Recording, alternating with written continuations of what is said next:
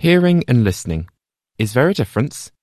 I'm sure that we have all been guilty of letting our minds drift out of a conversation before realising and immediately trying to tune back in. New research published in Cell Reports describes how brain activity varies during listening and hearing, and how this work sheds light on neural pathways linked to attention. Katie King spoke with author Tania Barkat to find out the difference between hearing and listening. When you pay attention to a sound, you listen to it. And when you don't pay attention, you're just hearing. So in this study, we wanted to understand what was the difference in the brain when you listen to sounds or when you just hear them. The difference between listening and hearing seem like fairly subjective experiences. So how do you begin to investigate potential neuronal differences between the two? We had to use mice and to insert electrodes into the auditory cortex, which is a part of the brain that's specialized in processing sounds. And we wanted those mice hearing the sounds and in some others being listening to the sounds. So we were having two phases, one active or listening phases, where the sounds actually had a meaning, and then a second passive or hearing phases, where the sounds had no meaning anymore. How did you give meaning to the sounds that the mice were hearing? So we can't really tell to mice as we can tell to humans what a meaning is. So we actually had to find a trick. And for this, we associated some sounds with a reward in the active listening phase. And this reward was actually a drop of soy milk. And mice like this a lot, especially if they're a little sweet. Then in the passive or hearing phase, the same sounds had no meaning. It wouldn't receive any reward.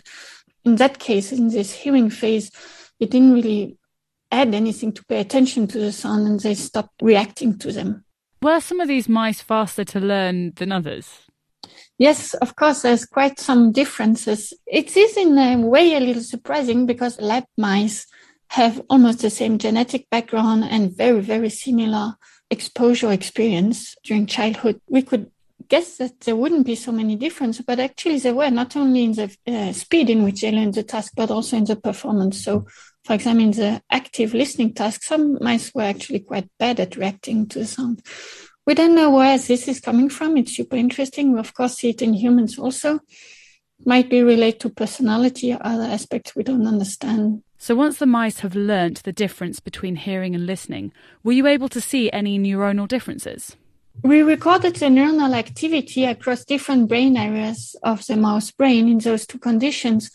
And what we observed is that most neurons changed the activity when the mouse was listening versus when it was hearing. And what was interesting is that this change in activity was actually very specific, but was also very diverse. So, for example, some neurons were more active, some were less active, some responded faster. We observed those changes everywhere in the brain where we put our electrode, meaning that attention affects the whole brain and not only in a specific region.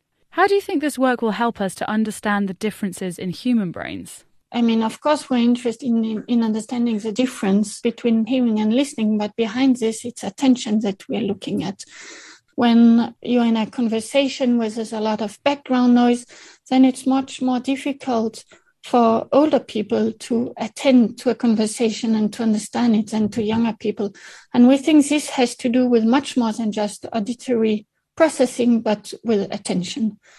With our study, we really hope to understand better the mechanisms that drive the changes that we have observed, to be able to influence or modify them and help people or situations where attention is not functioning as good as it could.